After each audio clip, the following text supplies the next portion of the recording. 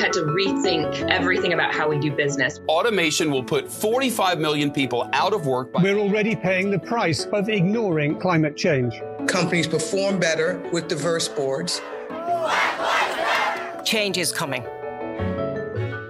From Fortune Media, this is reInvent, a podcast about fighting to thrive in a world turned upside down.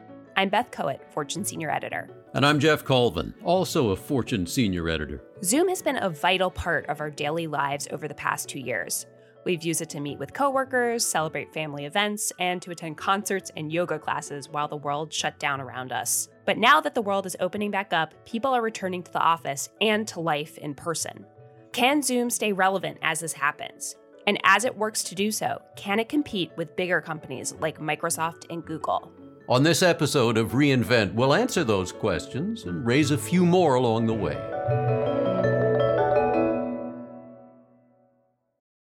Your brain needs support, and new Ollie Brainy Chews are a delightful way to take care of your cognitive health.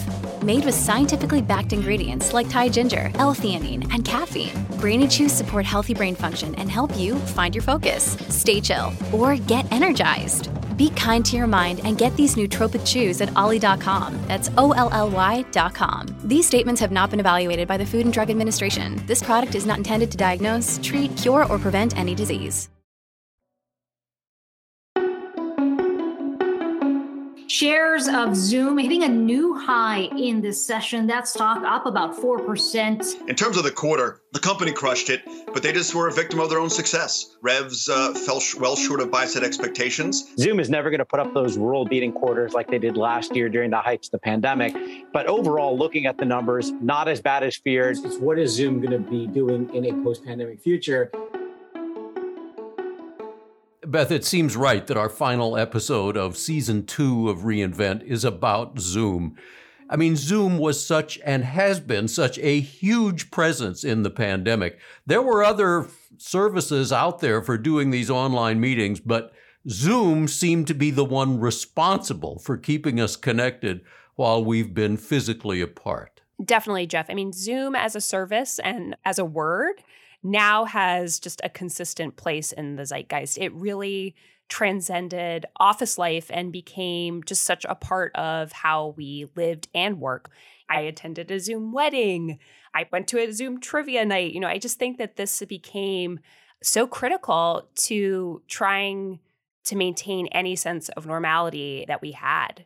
And I think part of that was it was just easy to use, right? It didn't require that you download certain software or that you have a particular type of computer. It was really just ease of use in a lot of ways. I remember a long, long time ago in the early days of the internet, one of the original pioneers, Robert Pittman, who was for a time the chief of AOL, who said, ease of use equals use. And that has proved to be true time and again, nowhere more so than with Zoom. I can tell you that Zoom stats, both its number of users and its stock performance, have really tracked the pandemic. So December 2019, pre-pandemic, Zoom had about 10 million daily users. A year later, December of 2020, Zoom reported 350 million daily meeting participants. Now, we haven't seen user numbers for 2021 yet, but we do know the company saw usage drop 17% in August as offices began to reopen. And Zoom stock has dropped 37% over the course of the year after an unbelievable 400% surge in 2020. And on top of that, Zoom's main competitors, big companies like Microsoft, Google, and Cisco, have had time to update their video products and gain some real traction in the market. Yeah, even though the stock is way down and usage is down at least somewhat, Zoom still looks like a tremendously successful company. They just reported third quarter earnings. And if all you did was look at that, you would say, this is a huge growth company. But the fact is, these other companies, Microsoft, Google, Cisco, they're way, way bigger than Zoom, and they have seen the power of what Zoom uncovered. And this is now the great big challenge for Zoom. It had a great pandemic. Can it stand up when the big guys of this industry are coming after it. I think there's also this lingering question of what does it mean as we return to the office? So you've got competition on one side, and then I think this issue of will Zoom continue to be part of the way we work going forward? Right. Online meetings are here to stay, but are they going to be Zoom online meetings?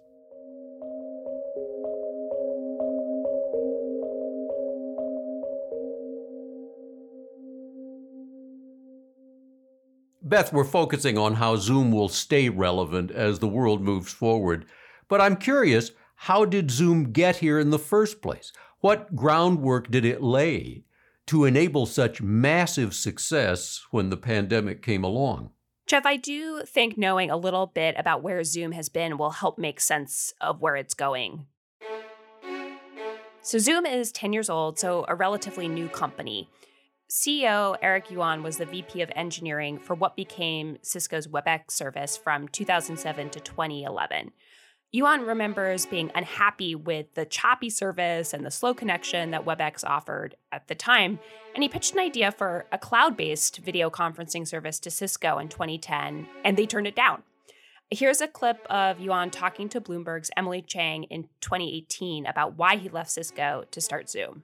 I was working very hard to make WebEx better. Guess what? 13 years later, I did not see a single happy WebEx customer. I feel like I have an obligation to fix that problem. But Cisco is a great company, but it was unwilling to change its collaboration strategy back then. I had no choice but to leave to fix the problem. When Zoom's 1.0 version launched in 2013, analysts and CEOs alike were wary of the tiny Bay Area startup that was trying to take on massive video conferencing services like Skype and WebEx. But Zoom offered several unique advantages. It was smart enough that users didn't need different versions for PCs and Macs. It could operate with slow or spotty connections, and meetings could be started by anyone, anywhere, with just a click of a button. Zoom passed 1 million users by May 2013, only 5 months after its launch. The company continued to grow steadily in users and in value until one explosive day in March of 2020 when the service was downloaded 2 million times. Mike Fashani, the research director for digital workplace applications at Gartner, explained how Zoom's existing reputation set it up to be the go-to video conferencing service in the pandemic. It's free. You don't have to sign up for Office 365. You don't have to sign up for Gmail. You can just use Zoom anytime, anywhere.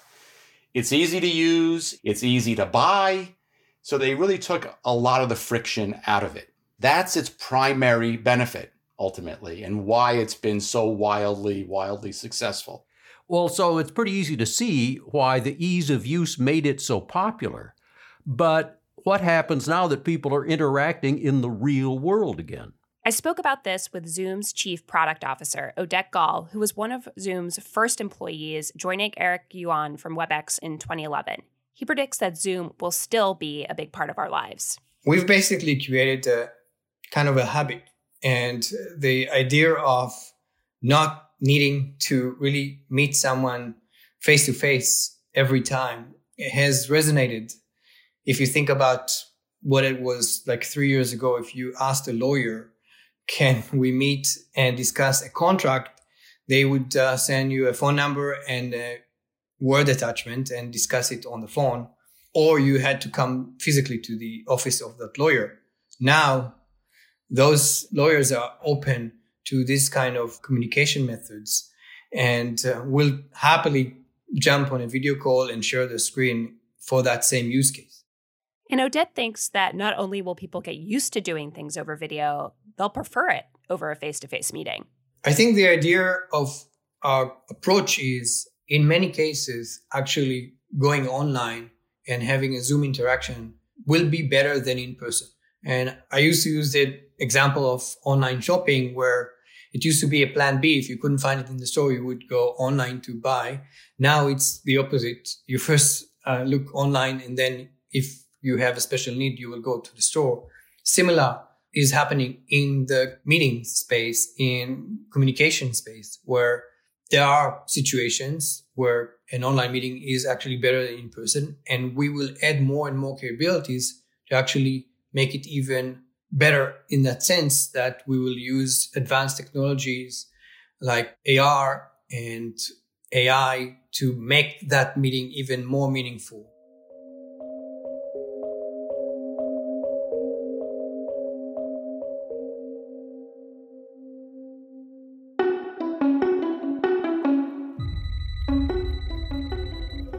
Hello? Hi, Lisa. Paul from HR again. Cool hang-up. Just wanted to reiterate that working from home is no longer an option. Why are you doing this to me? Can't wait to see you bright and early on Monday. I'd leave now to avoid that painful commute. I love that. That's a clip from the Canadian Broadcasting Corporation's hit comedy sketch show, 22 Minutes. The full sketch is a parody of the movie Scream, where the horror is returning to the office. And man, have a lot of people decided that they were living a horror, but they just didn't realize it until they stopped commuting and found how much time it gave them and how much more they got done. It's going to be hard getting them back in, at least in many cases. Yeah, I think people have real anxiety about this. You know, they haven't been used to having these social interactions with their colleagues for a long time. They have wardrobe anxiety. They have no idea what to wear. I think that these problems are real for some people. Just a few years ago, it was almost unthinkable to imagine many office spaces empty, desolate, with many employees at home using Zoom. How did we get to this point where skits lampooning the return to the office are commonplace? Jeff, it's a great question. Debbie Lovich is managing director and senior partner at Boston Consulting Group, who leads the group's people strategy research. Debbie explained what the COVID-19 pandemic revealed about the nature of work. We learned that the unit of flexibility is the team and not the individual, right? Because, I mean, we've been trying to do flexible work for years, and Yahoo and Best Buy and IBM all famously pulled the plug on their flexible work experiments. And what was wrong with that was because the individual was trying to work flexibly and they got organ rejected by the team because they weren't in the room. They couldn't get a word in edgewise. So we learned that the unit of the team is when everyone on the team is all holding hands and working differently together, it works. I think many people, including leaders, agree with Debbie that the pandemic underscored the idea that work can work in many different ways. What does she think happens now? Well, Debbie sees the future of work as a series of 4 waves. Debbie considers most companies to be in waves 1 and 2 currently. The first wave is how and when do we get back to the office, right? How do we get back on premises? And that's a lot of, do we force it? Do we not? Do we mandate vaccinations or not? Do we do testing? The second phase was, okay, we're going to be hybrid. Okay, that's not a major aha. That felt like a big decision a year and a half ago, but the world's going to be hybrid. That's sort of like, duh. The third wave, which I think is the more interesting one, where a lot of organizations are now is, okay, going hybrid, that's easy to say, but how do you really make it work?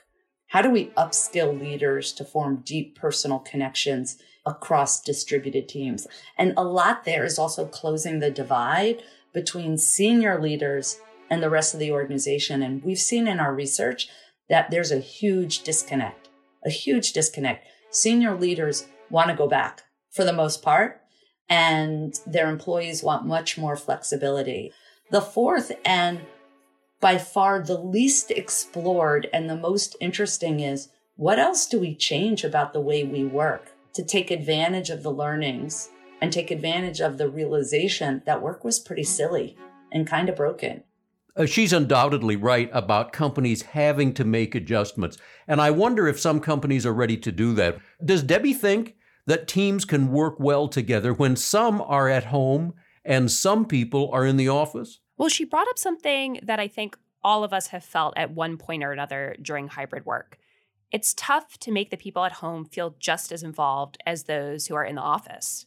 That's why flex work didn't work beforehand, because when everyone is in the room and they're dialed in, and I've been the person dialed in, your face is huge on the wall and all you see are tiny little heads, right? And you can't read the body language or the facial expressions when someone's rolling their eyes when you're talking, when the camera just goes to the speaker, right? It doesn't work. So first we should try to agree as a team. As I said, one of the key lessons is if the team agrees together about how they work, it'll work. If one person's working differently than the rest of the team, it's hard. So teams should agree what days are we together in person, what days are we together on screen, and try to avoid hybrid interactions as much as possible. This is exactly the kind of problem that Zoom is trying to address right now.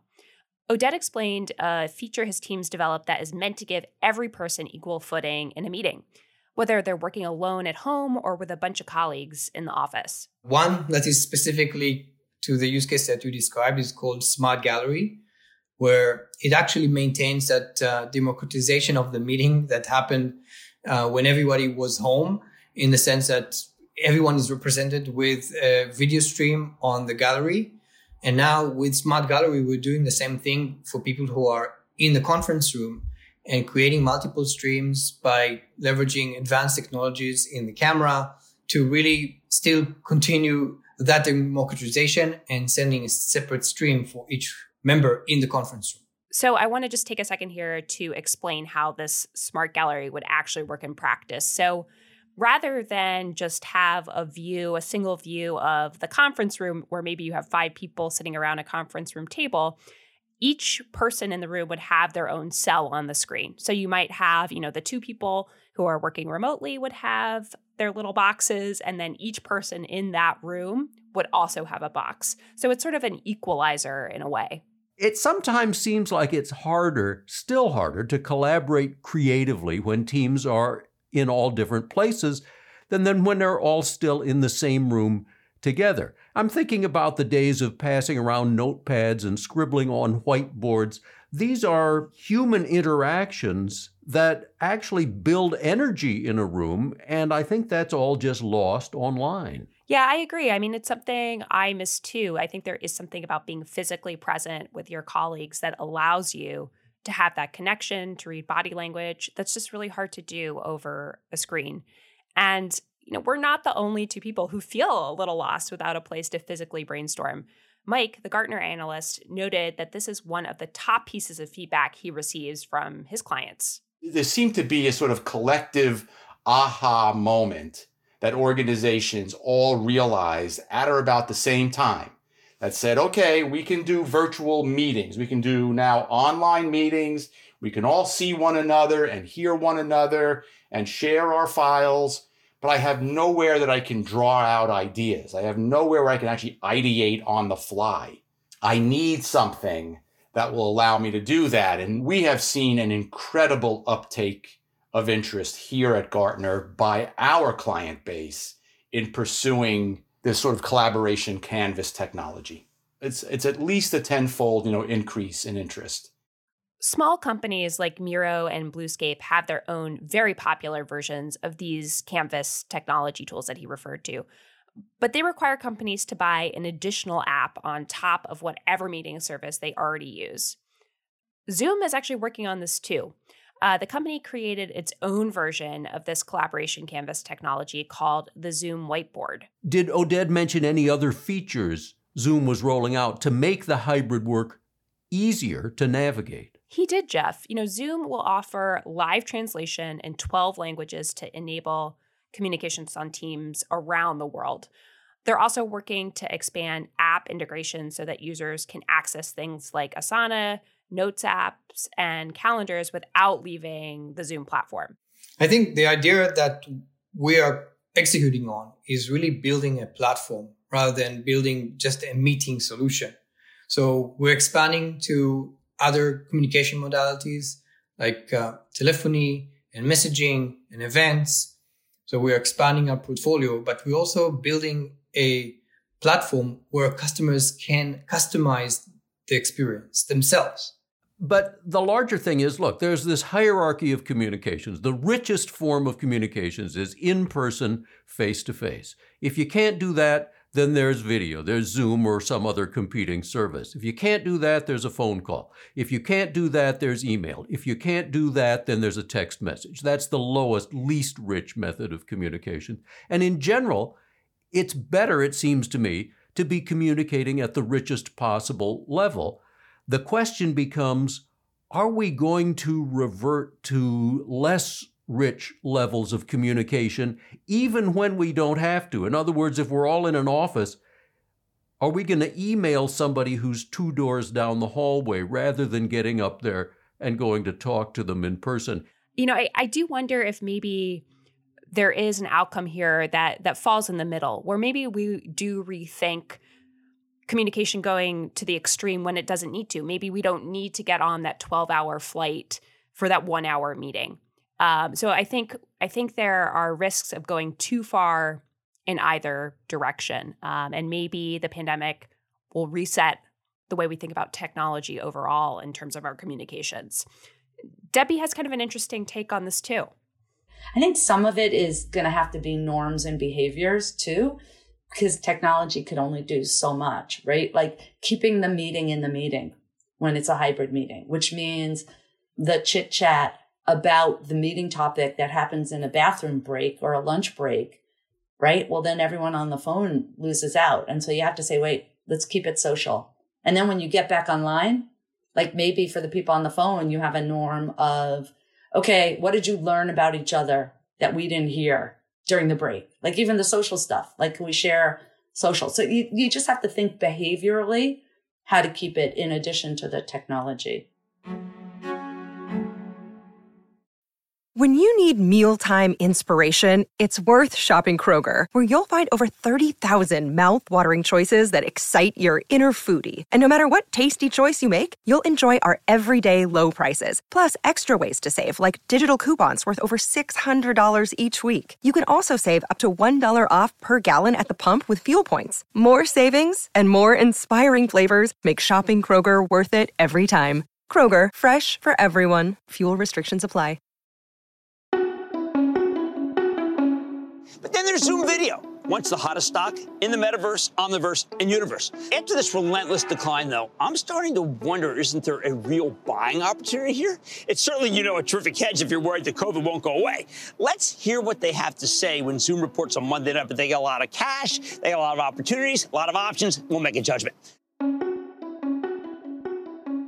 That's Jim Cramer on his November 19th, 2021 episode of Mad Money. The earnings call Jim mentioned happened about 2 weeks ago on November 22nd. Jeff, what was your take on it?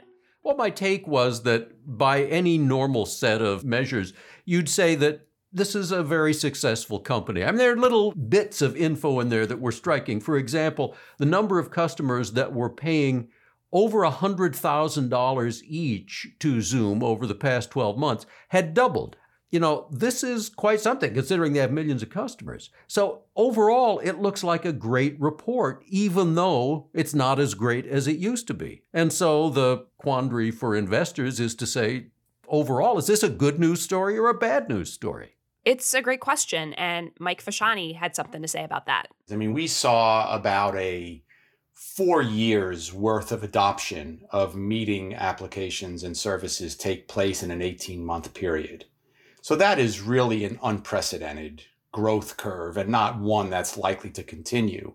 So I think there being a slowdown, a pullback, if you will, in adoption of these kinds of services completely makes sense. The question, though, is what additional legs, what additional opportunities are there for Zoom to pursue now that the meetings adoption is so saturated? Yeah, and the video meeting space is saturated. I can rattle off a few of Zoom's competitors that I have used myself. I mean, there's WebEx from Cisco, there's Teams from Microsoft. Those are the ones that seem to be coming up the most. And those are much bigger companies. And those companies are working hard on improving those apps. Right, and there's Google too. I mean, I think every big company, every big tech company knows this is a growing space and wants to have a piece of it. In Mike's work as Gartner's research director for workplace applications, he spends a lot of time using and comparing different meeting solution services while watching how they perform in the market. Microsoft is number one by a fairly long margin. Cisco has been in place for a long time and has been a leader in this space for many, many years and is still highly sort of relevant, especially in public sector, in healthcare, in financial services, et cetera, where there is a stronger need for a fully secure, highly sort of reliable platform. Google comes at it primarily from smaller businesses, education segment, and technology segment, and where there's a sort of preference for Google overall, and will tend to use the whole Google G Suite or workspace, a suite of applications. And so Meet is there. Mike elaborated on the advantage Microsoft, Zoom's biggest competitor, might have. Microsoft is all about leveraging the broader Office 365, set of capabilities. And Teams is much more than just a meetings application. Teams really is the front door, or let's say the UI, into the rest of the Office 365 estate. So that puts it in a position of being, I would even say indispensable. But Mike also raised the point that Microsoft Teams has limitations, and many enterprise customers wind up using a second service like Zoom to meet their needs. Zoom more often gets invoked for more complex meeting types or use cases. So, for example, when meeting with partners, clients, when doctors want to do a telehealth visit, when teachers want to do virtual classroom, Zoom becomes the preferred option that sits alongside perhaps that organization's decision to adopt Teams for their internal meetings. So there is this dual vendor outcome that is quite common. I would say 80 to 85% of the time when talking to larger businesses, they have both a construct of Teams and something else, whether it be Zoom or WebEx or other products like that. But more often than not, it's Zoom that sits along their Teams adoption as well. What strikes me about what Mike has to say here is that Zoom might not be number one. In fact, it sounds clear that Zoom probably won't be the number one teleconference service. But if it's everybody's number two, that could be a very good position to have. There's room for quite a few players, or at least a handful of players in this space. And if Zoom is everybody's number two, that could actually work out very well for them. But how does Mike think Zoom can continue to be a leader in the space while also continuing to make money? Great question, Jeff. And as of right now, a lot of people use Zoom for free.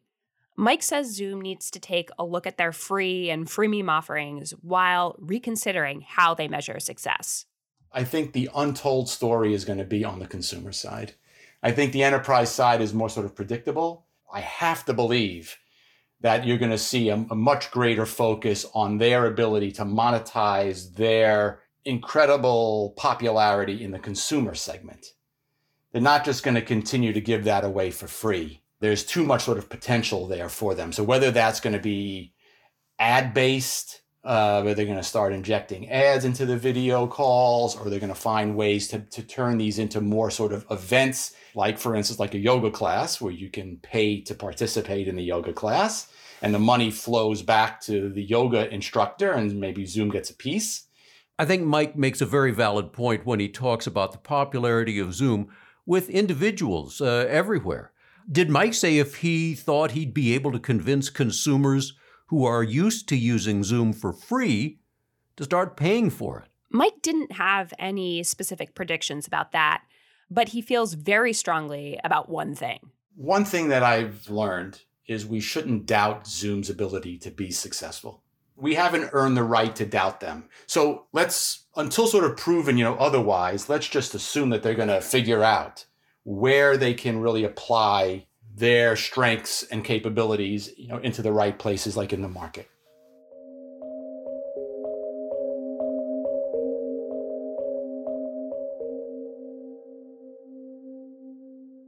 We went into this episode really interested in how these two factors were going to impact Zoom. First, the competitive set, and second, the pandemic, and how the company's success has really ebbed and flowed its users as things have gotten better or worse. What does that look like now? We're hearing more and more about this new variant. What does that mean for the future of Zoom? As we sit here talking, the Omicron variant is of great concern, and the stock has actually gone up with news of that variant. And the stock will go back down once that variant is subsiding. And then it's going to be all about Zoom versus the competition. And again, it's worth remembering that all those competitors are much, much bigger. They got way more money, way more people, and they are committed to succeeding. I mean, we're talking about the next 2 years. If we think about the next 20 years and the advances in virtual reality and the metaverse and avatars and so forth, all I can say is I don't want to think about it. Right. Well, we recorded this podcast over Zoom. Maybe next time we will be doing this in the metaverse. Yeah, eventually it's inevitable. I look forward to seeing your avatar, Jeff. Yeah, I haven't given it much thought so far. This episode was produced by Alexis Haught and edited by Nicole Vergala. Music is by Brian Campbell of Signal Sounds NYC. Executive producers are Mason Cohn and Megan Arnold. Reinvent is a production of Fortune Media.